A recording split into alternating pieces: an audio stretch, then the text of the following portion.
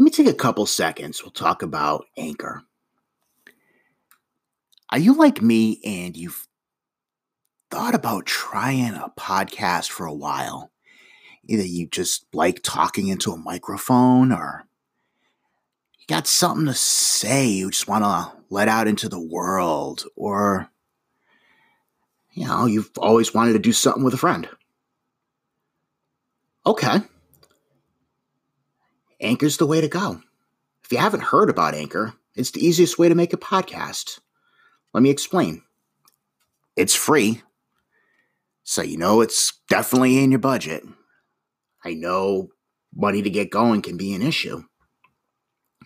There's creation tools that allow you to record and edit your podcast right from your phone or computer. Really make it pretty easy peasy, which, if you're like me and you don't know what you're doing, it's right in your wheelhouse. Anchor will distribute your podcast for you so it can be heard on Spotify, Apple Podcast, and many more outlets. And you can make money from your podcast with no minimum listenership. It's everything you need to make a podcast in one place. It really doesn't get any simpler. Download the free Anchor app or go to Anchor FM to get started.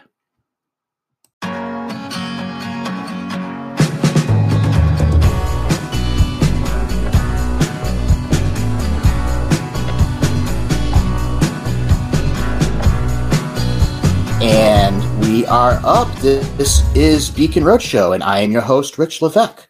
And I am honored today to welcome self-sabotage coach, Jenna Van Train. Glad to have you, my friend. So good to be here, Rich. Thank you for inviting me. I'm so looking forward to this conversation. Me as well. And as always, just want to throw a reminder that you're doing the best you can today with what you have to work with. Whether it feels like it or not, you are enough and you matter. Please take extra special care of yourself today and every day. Here on Beacon Roadshow, everything is intended to come back to this message and to wrap around this message. Because ultimately, we're all doing our best to be our best and to be seen and heard, both by ourselves and by the world around us. Goal for this show is to honor that by speaking of how that works for us and how it can look. We'll share stories of how we're navigating that journey. We'll also talk about skills and tools that are available to help us along in our own journeys. And that's the thing. There's no one way for anything. We just have to find what works for each of us in our own ways and on our own terms. And like all things, treat this like a buffet table. Remember those? Take what clicks, leave the rest. And however you come about finding this little corner of the world and whatever way you use it, it's an honor you're taking the time to join us. Hey, Jenna. All right, so let's talk about what exactly is a self-sabotage coach. I mean, I've got an idea in my head, but I want to see, where you take it and bounce off of that. Right. So it started out, and I think when you and I met, I had been a health and wellness coach. Yes. And I still absolutely have all of those skills, education, certification, and experience to do that. But what I found as I work with people, it may not be true for everyone in the world or on the planet, but if you're in any kind of first world country, North America, Europe, and you have the means to be considering reaching out for a health and wellness coach, I don't think there's anybody that I met who didn't already know the basic foundation, which is that we need to eat good, clean food. We need to drink plenty of water. We need to get adequate sleep. We need to move our body. And we should have some form of spiritual practice, whatever that may be for the person. Could be meditation, could be religion, could be anything. So that's the foundation of what we all need to be healthy. And everyone I've worked with knows these things and is still not doing them. So what I really help people do is kind of peel back the layers of the onion of why are we not doing the things we know we need to do? You want to be healthy. It's why you reached out to me. You want to work on some area of your life. We would start with health, but sometimes it would veer off into relationships or career or whatever is really going on. and what is the underlying foundation that we want to improve, but we are not doing what we know we need to do. And so then I help peel back that and find out what's really going on. And it almost always goes back to some wound or some sabotage, or maybe something that happened to us even as far back as childhood, which once upon a time I thought was ridiculous. We're adults, we're not children anymore, but we learn foundational lessons and they direct our thinking as we go forward in life. And so sometimes we need to look at, what did I learn that kept me safe, that got me through a terrible situation? And it's survival, but it's not thriving. Like if I repeat that same thing now, I'm not going to get to where I need to be in the future. And how to graduate from that without causing any further damage. Like if I had some survival mechanism, there is no reason for me to beat myself up that I'm still doing it.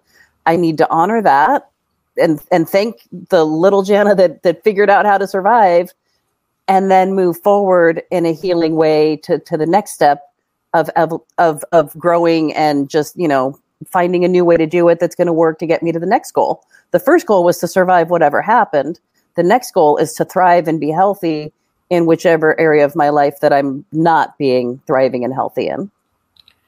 And that opens up so many different avenues. I mean, it's ultimately a big spider web, Yeah. And I think it's really, I think it's coming a lot more, commonplace knowledge now that, a lot of the foundations that we learn, we have them in our head by like age 7, I believe the number is for most people. And, while things can always be unlearned, it takes a lot more work because,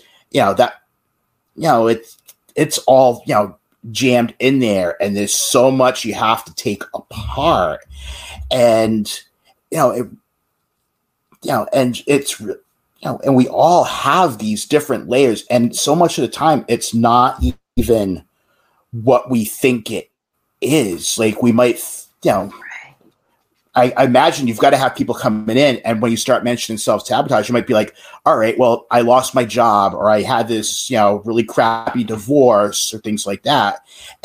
But then you find out that the divorce triggered this thing that happened when you were like 9, and everything just kind of goes back, and it's like a movie that keeps replaying itself. Right. And even going along the example you laid out there, it's not that the divorce triggered something when you were 9. It's that getting married to a person who had those patterns that were familiar to you when you were 9. The divorce was almost inevitable if the self-healing didn't happen prior to the marriage, right? So if I'm coming into a marriage with my childhood wounds and someone else is coming in with their childhood wounds, and we're both coming in like, I'm broke, why don't you fix me? It's not going to happen, right? There's no way for that to be a healthy outcome unless both parties within the marriage are willing to look inward and fix what's broken inside of ourselves, right? I need to come to my relationship as healed or healing. I mean, I'm not going to be walking on water, right? And even if I do walk on water, my feet are wet. There's nothing perfect, right? But at the same time, the thing with any relationship is that I need to come into it healed, not expecting you to heal or fix me, because that's not possible. No outside human being can heal or fix my childhood wounds. And it's terribly unfair for me to put that on someone else, because no matter how much they love me, like it's not a possibility for another human to do that. And so we kind of need to be working on our own. And that's not to say that all my wounds are all healed now, but as long as I'm aware of what they are and working on that and being my best self, then what I bring to the relationship is very different than if I'm aware of all the things that don't you do this and don't you do that, and my parents did this and my mother did that, and then now I'm just I'm bleeding all over you and you haven't cut me, right? Yeah. Yeah. So you're doing that, but you're also putting so much pressure on yourself to be this perfect, to heal whatever it is, because you might be trying to fix your marriage, but also trying to fix your relationship with your dad. Mm-hmm. And where none of that, you can't fix your dad, you can't fix your husband. You can fix yourself and hope that your husband sees that and wants to do this, wants to do the same. And then, go from there. If they do and they're willing to do the work, then that's phenomenal. And you might be, and then you can kind of, rebuild that. But if they don't, you may come to a point where you have to make some choices. And that's ultimately what it comes down to. Yeah. Because if one person is on a path of personal growth and attempting to reparent themselves and become a fully responsible adult for their own life, mentally, emotionally, spiritually, all that. And then the other person is not trying to grow and become an adult and be responsible for themselves in those ways. It could become dysfunctional where you've got one adult and one child, maybe not chronologically, maybe they're the same age, but one is trying to stand on their own 2 feet and be an adult and one isn't. And that's rarely going to have a healthy outcome. Yeah. No, it can't. So we just kind of work on, all the stuff inside and it's not even necessarily so complicated. There's basic patterns that we do that are safety based. We when we're children and, we're like 3 feet tall and 40, 50 pounds, or 4 or 5 feet tall and 80 pounds. And there's an adult that's like 6 feet tall and 200 pounds. That's terrifying. You're going to say and do whatever you need to say and do. So this person doesn't yell at you, that they feed you, they let you live in the house. And we learn these patterns that might be a little dysfunctional and maybe aren't serving us in our adult life. And so how do we just honor that and then say, okay, well, in my adult life today, I don't need to act like that. I don't need to be a constant people pleaser, and I don't need to, be unhealthy, which isn't to say I'm not going to do nice things for people, but it's going to be coming from a place of generosity as opposed to a place of fear. Right. And it's a place where, it feels right to you and you're honoring, what's a boundary to you. You're not letting what you think is your need to be generous, to be kind, allow the world to use you as a welcome mat. Mm-hmm.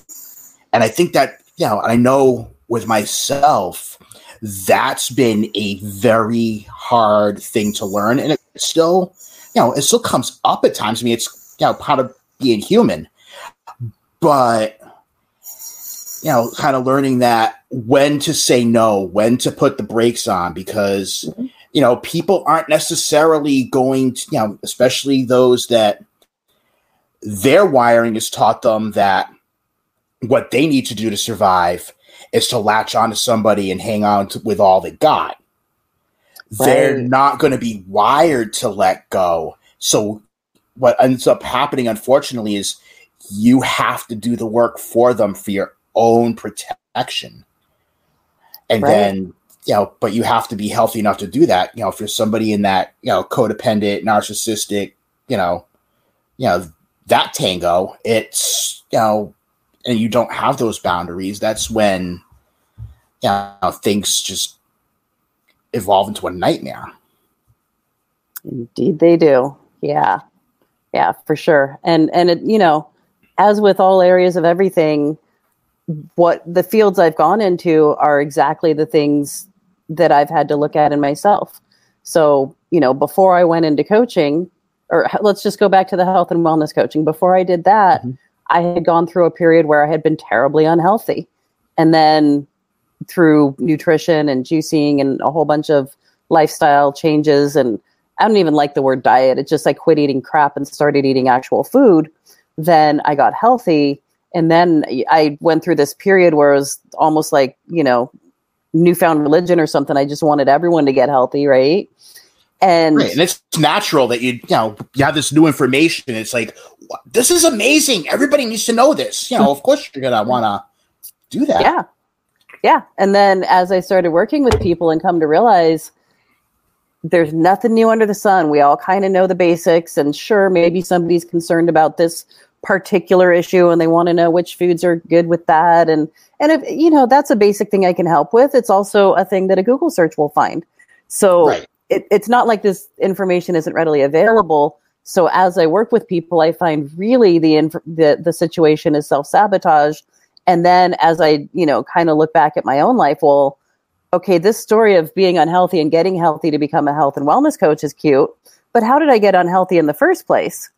Self-sabotage, right? Of course. Because that I was like eating my feelings in a dysfunctional relationship. And so it's kind of like the next evolution of what was the root cause of getting healthy? Well, I was eating unhealthy. Well, what was the root cause of that? Well, that was self-sabotage. And and just really having a lot of life experience that I can bring forward to help people.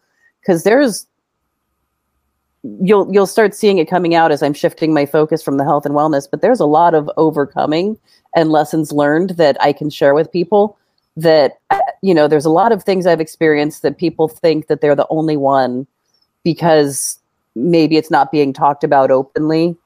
And I'm not afraid to talk about openly any of it. And then that will create a safe space where we can look at what damage was caused in that situation, what lessons were learned that absolutely were essential to your survival, but are now holding you back. And how can we grow from there? And I think it's a fabulous shifting of the perspective just to be able to help people.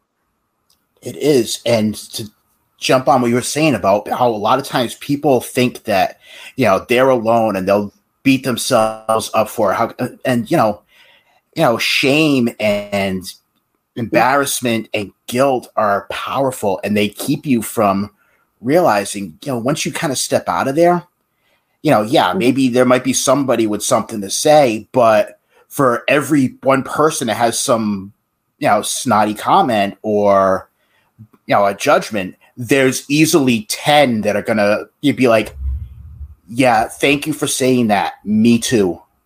I felt the same thing. I've had this exact same experience. I got there because of this. And we don't realize just, because, a lot of it too, it's kind of, we're taught that we're on our own and we've got to figure it out. And sometimes we don't know, we're in our own echo chambers. Sometimes we don't know what we have to figure out.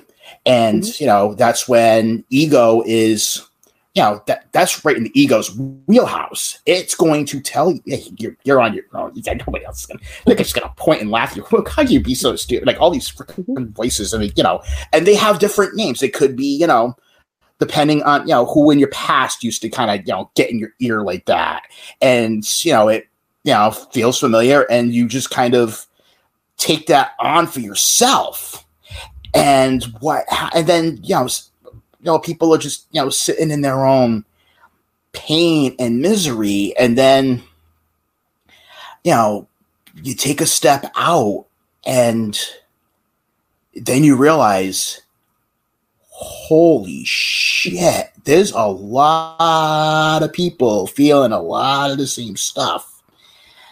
And, obviously I go through it a different, way. It's more of, as, a writer, creating content. But as I started to put stuff out there about my own experiences, it was scary. I figured I was, my first thought was I was going to get called in the office and, basically, sent on my way. And,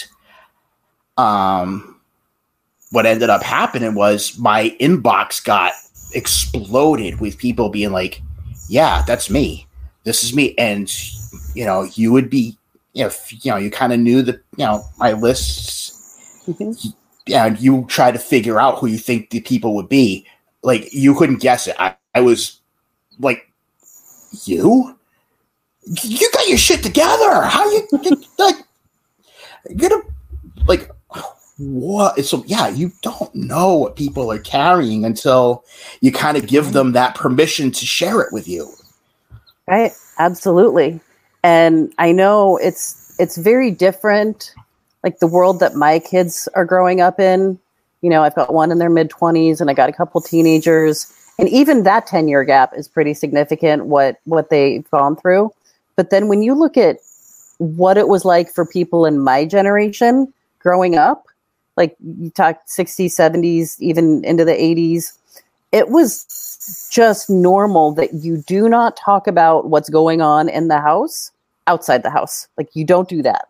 Like whatever it is, kind of like what happens in Vegas stays in Vegas, like what happens at home stays at home. And so there was no permission to talk about any of that stuff. If there was any kind of abuse going on, there was no permission to talk about that kind of stuff. Like today, I feel like the pendulum's almost swung the other direction with the helicopter parenting, but and maybe that's a natural reaction because there was a whole generation of kids enduring a lot of abuse that weren't allowed to talk about it. And so now they're trying to do right what was done. They're trying to fix a right the best they can with what they know how, and it kind of went the other way.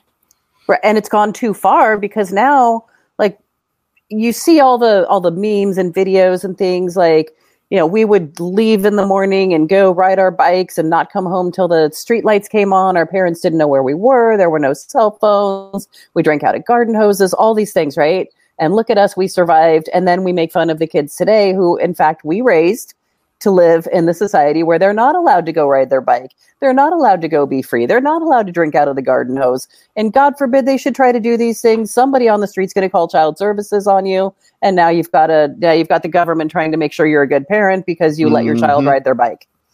And so I don't know what the happy medium is, but I feel like the complete nobody knows where their children are is might be a bit much. But also, no child is allowed to go ride their bike to the store and back is also a bit much, right?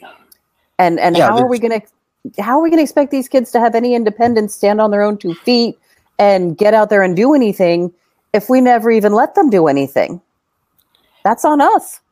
We overcompensated based on our wounds, and now we're creating a whole different type of wounds. And there's a whole lot of anxiety, depression, like kids are afraid of everything because we taught them to be afraid of everything. And how do we teach them to have confidence in themselves is a different conversation that I think would be appropriate for all the generations to have. Because like you said, we're all doing the best we can with what we have.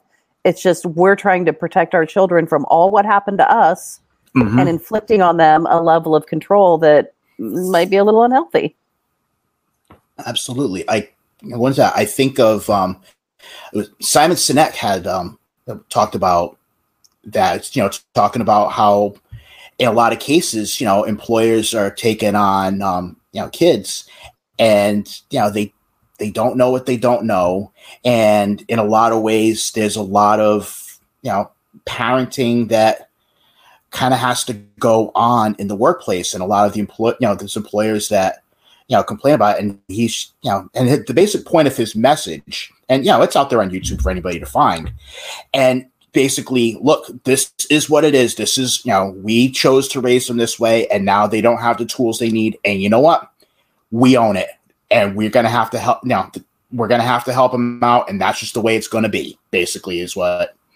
And right. I think what you'll see going forward is you'll probably see, that pendulum kind of go back as was it Gen Z, I think they call them, like as they start to, have families of their own in the next decade or so. I think you'll see that pendulum kind of swing back because, they know that the participation trophies don't mean anything. That's why they're freaking buried under the bed the whole time. They know they're not.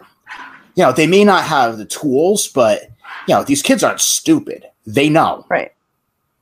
Yeah. 8th place on a team of 8 it doesn't warrant a trophy, and it devalues the 1st, 2nd, and 3rd place trophies. Like, there really is a lot to be said on both ends of winning the trophy because you earned it, and also not winning the trophy because you didn't earn it, and still having a healthy self-respect afterwards, even if you just tried and didn't win. I feel like there's more self-esteem in the learning lesson of not achieving, and call it failing. Like, you failed. Like, not 90% of things is trying and falling and failing. And what was that thing with Edison? Tried 100 ways to do the light bulb. He said he never failed. He just found 100 ways it didn't work. Right. Right. And we need to restore the emphasis on efforting versus trophying. Like, the trophies are meaningless without effort. And that's the thing. There's, learning how to lose in so many ways is so much more important. Like learning how to win. I mean, it's easy. You get the accolades, you get all this stuff, you get all this, reinforcement, and that's easy street. But learning how to lose, it's learning how to not identify yourself as a failure and letting that be like the final judgment. Like I used to do videos back in the day, and I would talk about, failure doesn't exist. And in a way, and in that realm, it doesn't have to, nothing's ever a final judgment. So, it's an opportunity to learn, okay, this didn't work. How can I aim this? What went wrong? Was there something on the outside that I need to learn to control for? Did shit just happen? And you know what? Sometimes it's just a matter of, things go wrong, learning how to let that roll off and not take that on. There's also, okay, when do you kind of get that point where okay, maybe this isn't the path for me? Maybe baseball's just not my thing. Maybe, but I really, I'm really interested in, theater or, or music or something like that. You know what? Maybe this is just not my thing, and maybe it's time to go explore something else. There's always lessons and opportunities, and there's so many nuggets in losing that we don't take the opportunity to see. Right. Well, and I would submit two more things. One, even if you're not winning trophies in baseball, if you enjoy it, being on the team without a trophy is perfectly fine. Just play for fun's sake if you like baseball, right? Right. I mean, for sure, if you have another interest, go after it, but it doesn't mean that you don't do it if it's fun, right? It can be a hobby. And the other thing, when you let off with winning is easy and losing has all the lessons, I dare submit that there is an art to winning as well, because if we let that go to our head, then that's when ego comes in. It's when the fear of losing becomes a bigger deal. And it's also when potentially arrogance or being unkind to whoever didn't win. So let's say 100 people try for something, one guy wins. Is he going to be graceful in this? Is he going to show respect for everyone who tried? Or is he going to be a jerk to everyone who didn't get the trophy that he got? Right? There is definitely lessons to learn in winning as gracefully as losing gracefully. They both have lessons in them. Not getting too big, not getting too low. Excellent point, Jana. And in the aftermath of it, the assumption that that's what's just going to happen because hey, look at me, somebody's going to catch up. Without go back to that whole hare and the tortoise story and the Aesop fable. Yeah. And now because I won, does that mean that if I lose next time that I'm even somehow a bigger loser than if I hadn't won? Is my ego wrapped up in this trophy?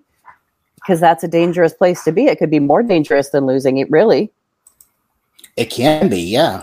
Yeah, pedestals are dangerous. So we need to take both with a grain of salt. A win is nice. It feels good. Absolutely. A loss can be unfortunate and we learn our lessons, but neither one should become our identity because tomorrow's a different day and neither the win nor the loss is involved in the next day. It's a new day. Right. So what I'll do is I can kind of walk back what I was saying a little bit. I think in the immediate, winning is still obviously the easy, but just as you said, there's the other elements to it that that are going to come later. What comes from that? What are the next steps? And then that's where where a lot of those lessons are going to be taught and be learned or not learned, and that's where the traps are. Yeah, that's the kicker. That is where the traps are. Did we learn our lesson or didn't we?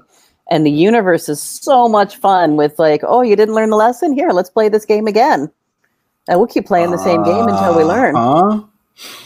For sure. The names and faces might change, but the situation, it's going to look very familiar. Yeah. And that almost loops us right back to where we started with the whole self-sabotage, because we recreate the patterns we're comfortable with, even if they're not healthy. We pick partners and relationships that recreate that feeling of home, even if home didn't feel good, just because it's home.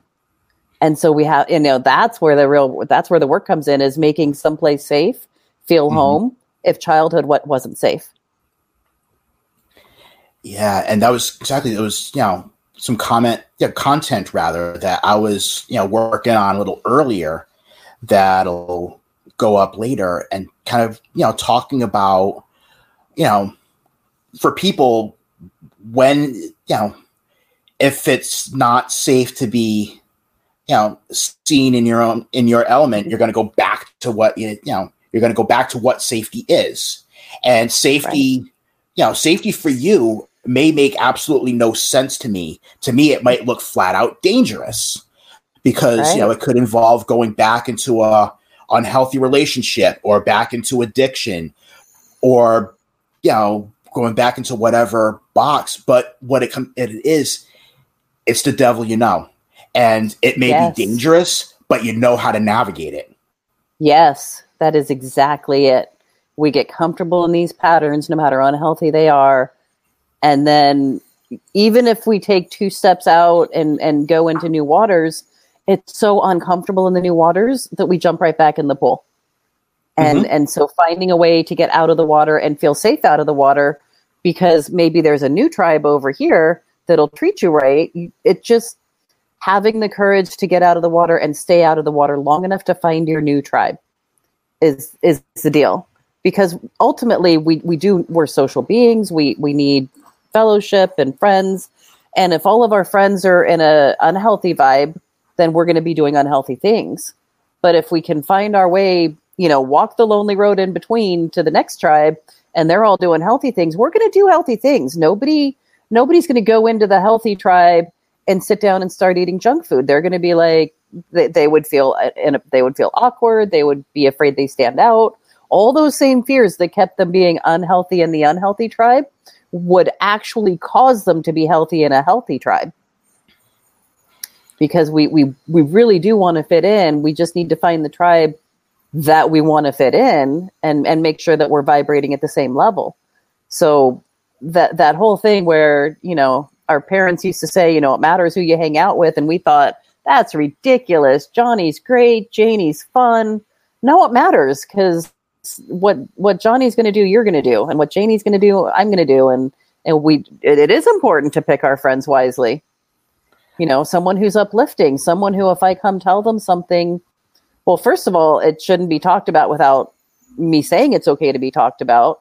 But then also, if it is talked about with anyone else, is it in the context of, well, she's really struggling with this, how can we help? Or is it in the context of, can you believe she said this? And like a whole bunch of gossip and slander and right? It's like, what kind of friends do we surround ourselves with?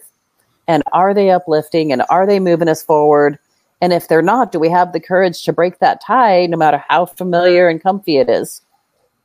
Yeah. And that's, it's one of those things that, and speaking from my own experience, it's easy to talk about, but it's really hard in the process. And straight up, it can be very lonely, especially if, whatever that next tribe that you find, if A, you haven't found them yet, or B, even, and I'm not saying this to, I mean, absolutely no disrespect, because I've got, these online tribes of people that I've, that have become family in a lot of ways, but there's a difference between, being online and being physically present. That's just that's just how it is. And absolutely. Yeah. Yeah. It's huge.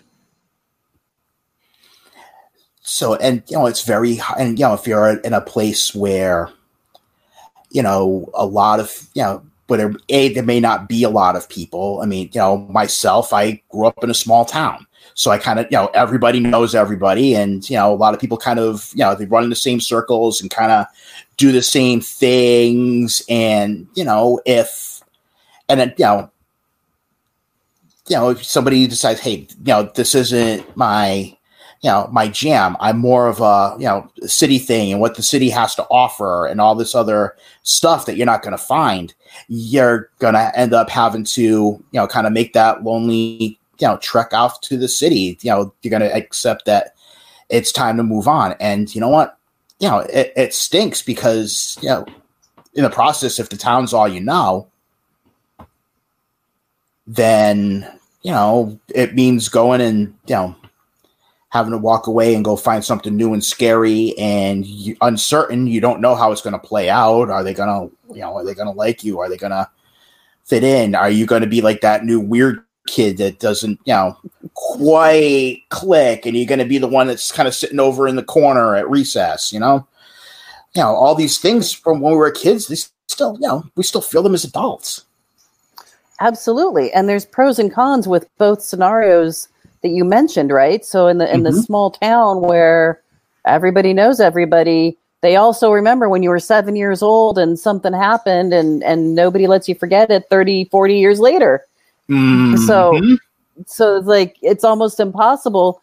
Here we are trying to do personal development or whatever it is. And Johnny down the street won't let you forget when you were 7 and fell off your bike.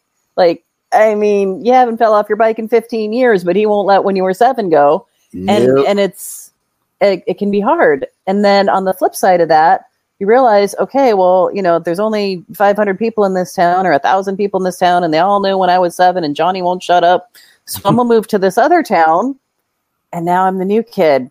And now that's like, how do I fit in? Do I say something? Do I not say something? And there's definite pros and cons with all of that. And it's just like, are we essentially going to do what we need to do on the inside, what personal growth we need to do on the inside to be okay in either town? Because it doesn't matter what Johnny's doing, and it doesn't matter really what the new town's doing. It matters what I'm doing. Because I could be happy in either town, and I could be depressed in either town. Yeah, because wherever town you go to, you're still carrying your crap. Or not. Or exactly. And, that's, really an important piece, because if you kind of got your stuff together, it doesn't matter. You can kind of, you can connect with, what's going on in small town. You can connect with, big city. You can kind of see why. You can kind of, talk from like that, the eagle eye view. It's a mutual friend of ours actually used in a post one, and I fell in love with that phrase because I think it's really, I feel like that's kind of a view that I have with a lot of people. Like I can, whether I can completely disagree with their take and their belief in something, but I can also be like, all right, this is where they're coming from. I can pick up this from their experience, and this because of A, B, and C that they knew. For them, this belief feels absolutely right, and then I can kind of see over here. All right, they're hard in their belief, but because their experience sent them X, Y, and Z, it becomes really easy for them to see it an entirely different way. And what's really funny is so many times when you have people that are on such polar extremes, they have really so much of their mindset is so similar. It's just their life experiences take them entirely different directions, and they think that they have nothing in common until, you kind of put them together and you talk about anything but, and all of a sudden you realize that that's not the case. Right. And they're both going back to that same safety-based. Like, our brain is literally designed for survival and safety. So even on the same topic, they take the same set of facts and come to a different conclusion. It's just based on their perception of what's going to be the safest and best. Like there's got to be 3 or 4 different hot topics right now that I'm not even going to mention, but they're volatile and people get excited and they get very aggressive.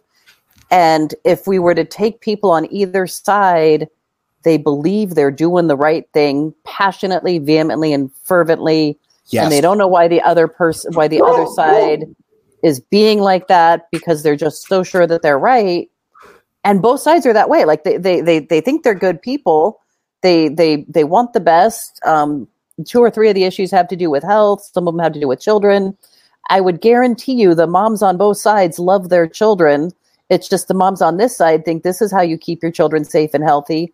And the moms on this side are like, well, this is my experience and this is how I want to keep my children safe and healthy. And they're so busy screaming at each other that they're not listening to each other.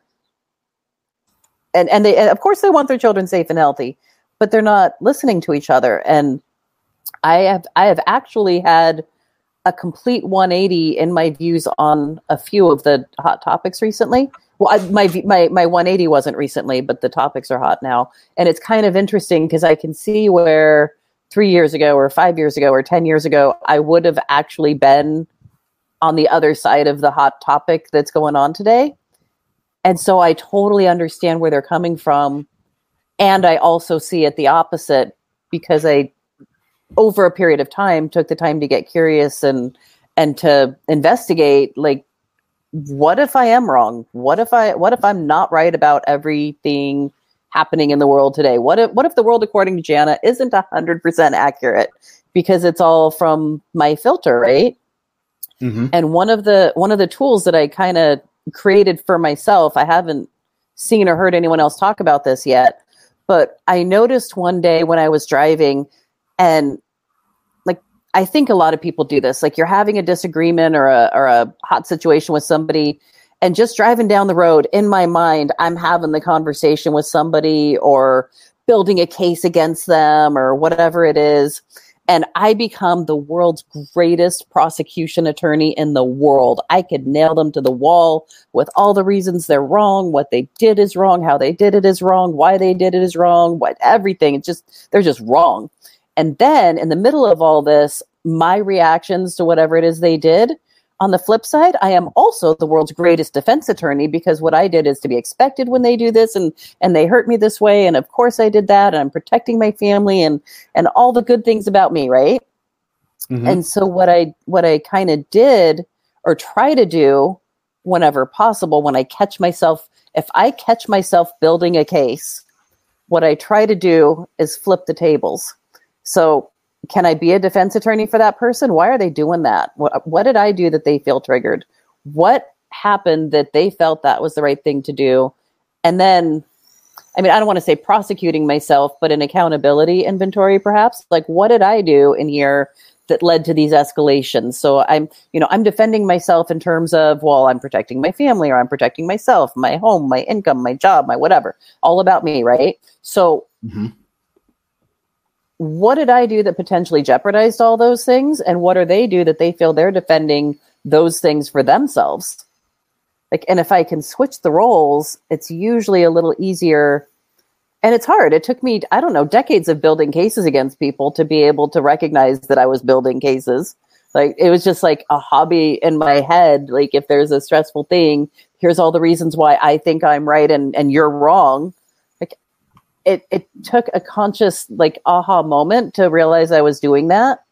And then it took several months later to realize that I could flip the tables and try to see it from their perspective. And sometimes I still come out on the conclusion that, I think what I'm doing is, maybe I could do it differently. Maybe I could be more gentle. Maybe I could, find a different way to do it.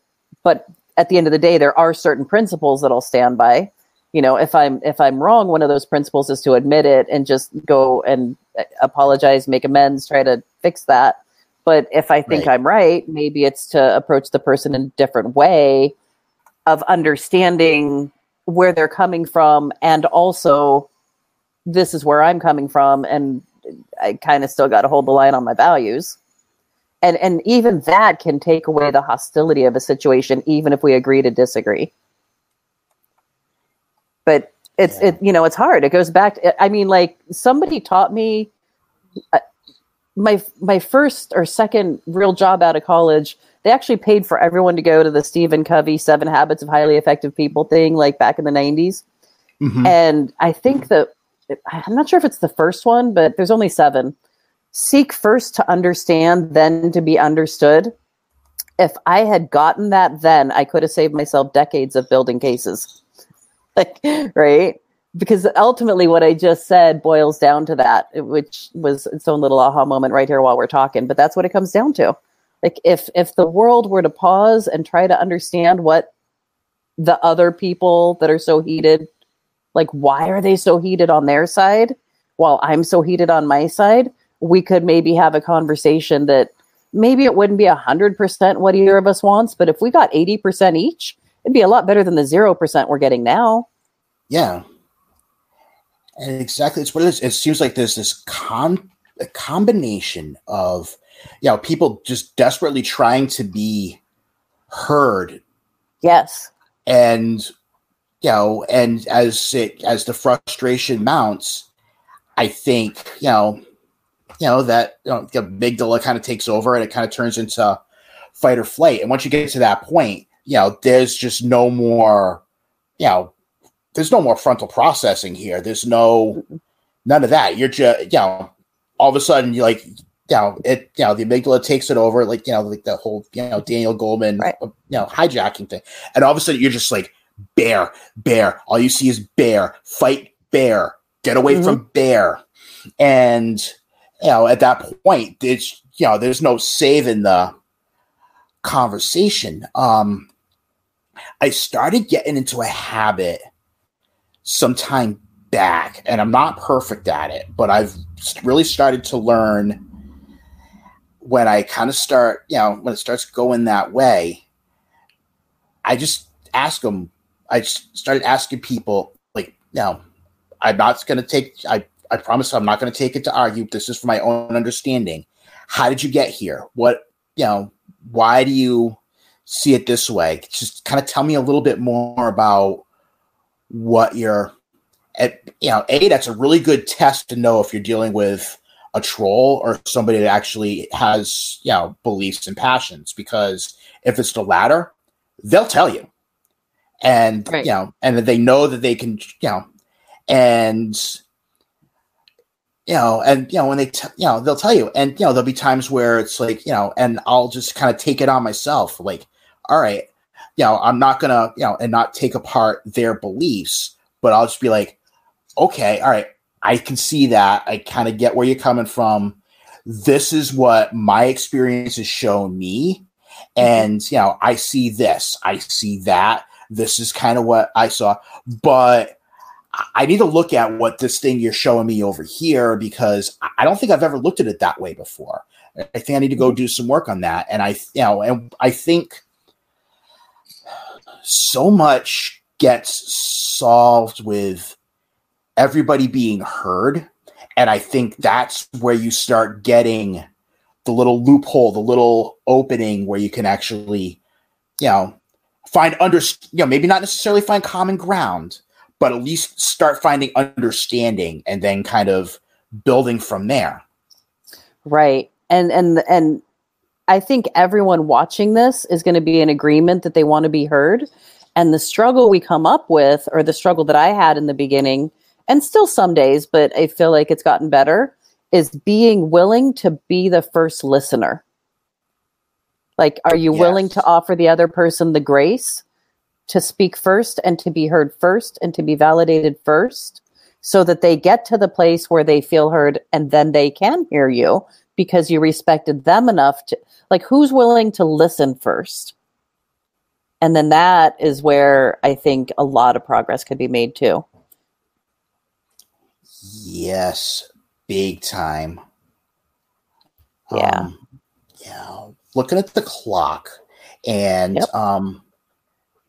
let's kind of, into these really, serious, really important conversations, and then completely just take a side turn and go into something a little later. Sure. Absolutely. What I'm going to have is I'm going to throw a few questions at you. It's similar to what James Lipton or Lewis Howes would do at the end of their interviews. Okay. Just first thing that comes to mind for if you could jump into any sort of a time machine and experience one event in person, what would it be? I should have really pondered this more because I've seen you ask other people that question. I was hoping for a new one because I don't have a good answer. But I think two that jump into mind right off the top would be either marching with Martin Luther King Jr., because right now I see a lot of people posting it where he's marching and saying, this is how you should do it and be peaceful. But then they don't show the part half hour later where he got, beaten up by the police and arrested and taken to jail. So like just being a part of that time in history to understand better what's happening.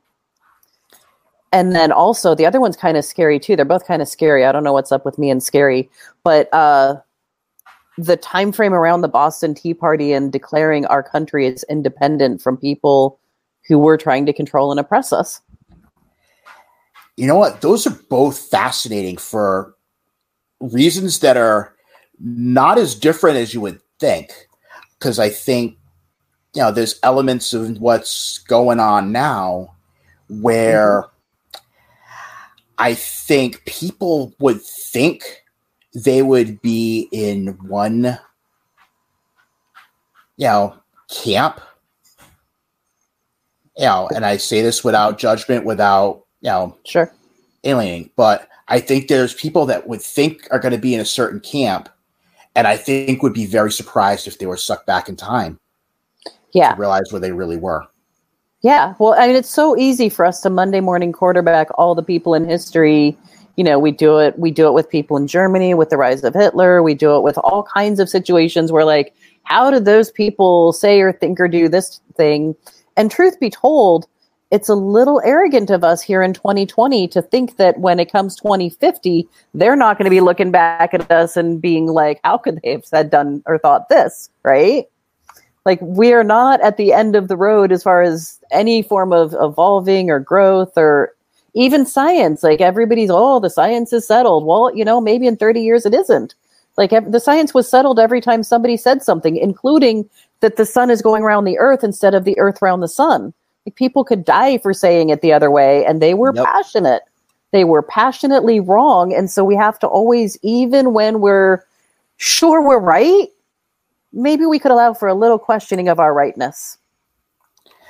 I would agree. I think, we kind of lock on, we hold on to dear life for what we know. And even if we're presented with information that, clearly demonstrates that there might be another way, our natural instinct is to put blinders on it and be like, oh, hell no, we're not looking at that. Yeah. Next question. Yeah. What's the one thing that if you go without it in a day, it totally wrecks it, sends it right off track?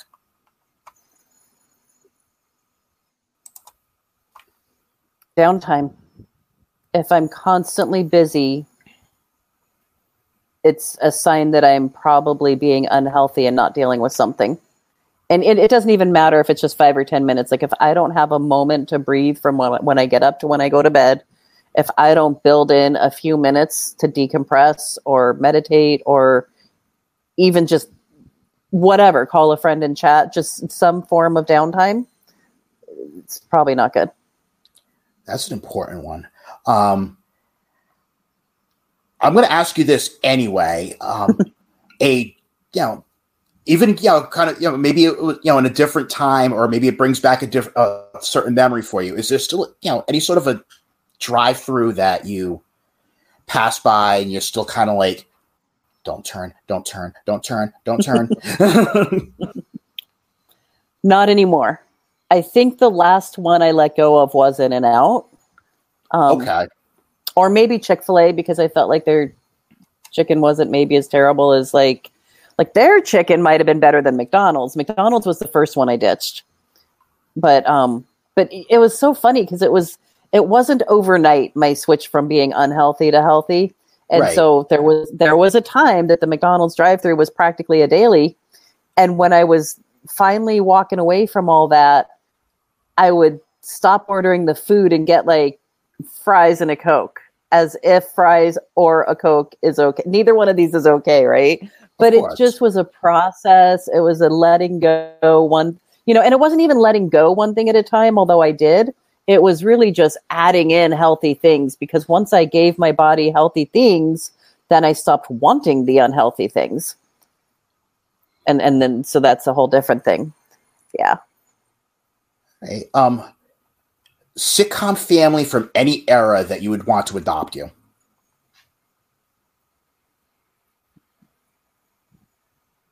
Brady Bunch. Good call. I think I just want to hang out with Alice. Alice just yes. Alice is so underrated. She was a big part of why I picked the Brady Bunch. Mike and Carol are great, but Alice was really taking care of the kids, and she was great. Yes, I would feel safe in that home. What brings joy? Primarily my kids, but then also helping people get that aha moment with coaching. Like, I had a corporate job for over a quarter of a century, and that was good. It paid the bills, but it never brought the kind of joy that when someone gets it and their eyes light up and they make change. That is so exciting. I really love that. Amen. What brings peace? The same two things, I think, really. My kids being safe and okay. And you know what? No, for peace, it's integrity. Knowing when my head hits the pillow at night that I haven't done anything, that I didn't do anything inappropriate or dishonest or whatever. Like I sleep knowing that that I'm clean on the inside. I love that. Not shower wise, but like my integrity brings me peace. I love that. What brings hope? Conversations like this, right? If we can get people to have an exchange of ideas and maybe to be the first one to listen instead of demanding to be the first one to be heard. Like, I feel like even though there's a whole bunch of chaos going on, there is always hope if people are willing to work together and sit down and talk with each other. Absolutely. And what's the one thing you want people to think when they see or think of Jana Van Train?